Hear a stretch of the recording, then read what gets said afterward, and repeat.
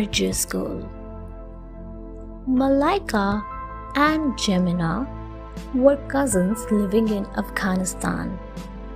They studied together till class 5, when Malaika's father decided not to send her to school anymore. Poor Malaika. She could not study after class 5. Jemina's father soon found a job in the US and her family shifted there. Malaika's father decided to get her married. Poor Malaika. She cried and then went to sleep.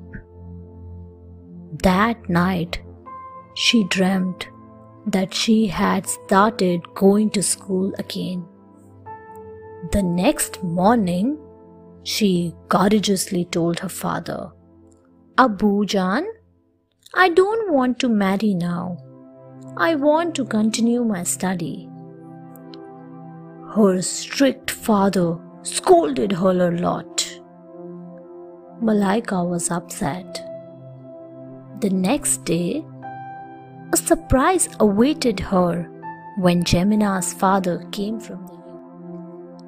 He said that he was taking Malaika to the US to give her good education. After a lot of discussion and arguments, Malaika's father agreed to the proposal. Malaika is a happy girl now. The brave Angela. Little Angela was in class 2, but she was intelligent beyond her years. She would often watch her mother cook in the kitchen and wonder at the tasty dishes her mother made. Her mother used to scold her to go and study. She did not like Angela coming to the kitchen. One day, Angela's mother was cooking in the kitchen when she came and stood by her side. Her mother shouted at her to go and study. Angela went to her room. After a long time, she went to the kitchen again but was aghast to see that the gas burner had been turned on and no one was there. The flames were raging high. She had seen how her mother operated a gas stove, so she immediately turned off the burner. Just then, her mother came. Her neighbor had called her downstairs and she had completely forgotten about the gas stove. The mother praised Angela for averting a danger. The brave Afro-American girl. Helena was a sweet little girl who was as innocent as any child. Helena was an African girl who lived in America.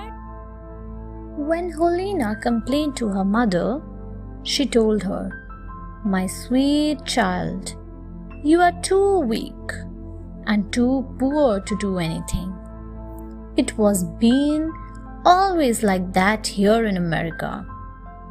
Poor Helena felt bad, but she decided to do something.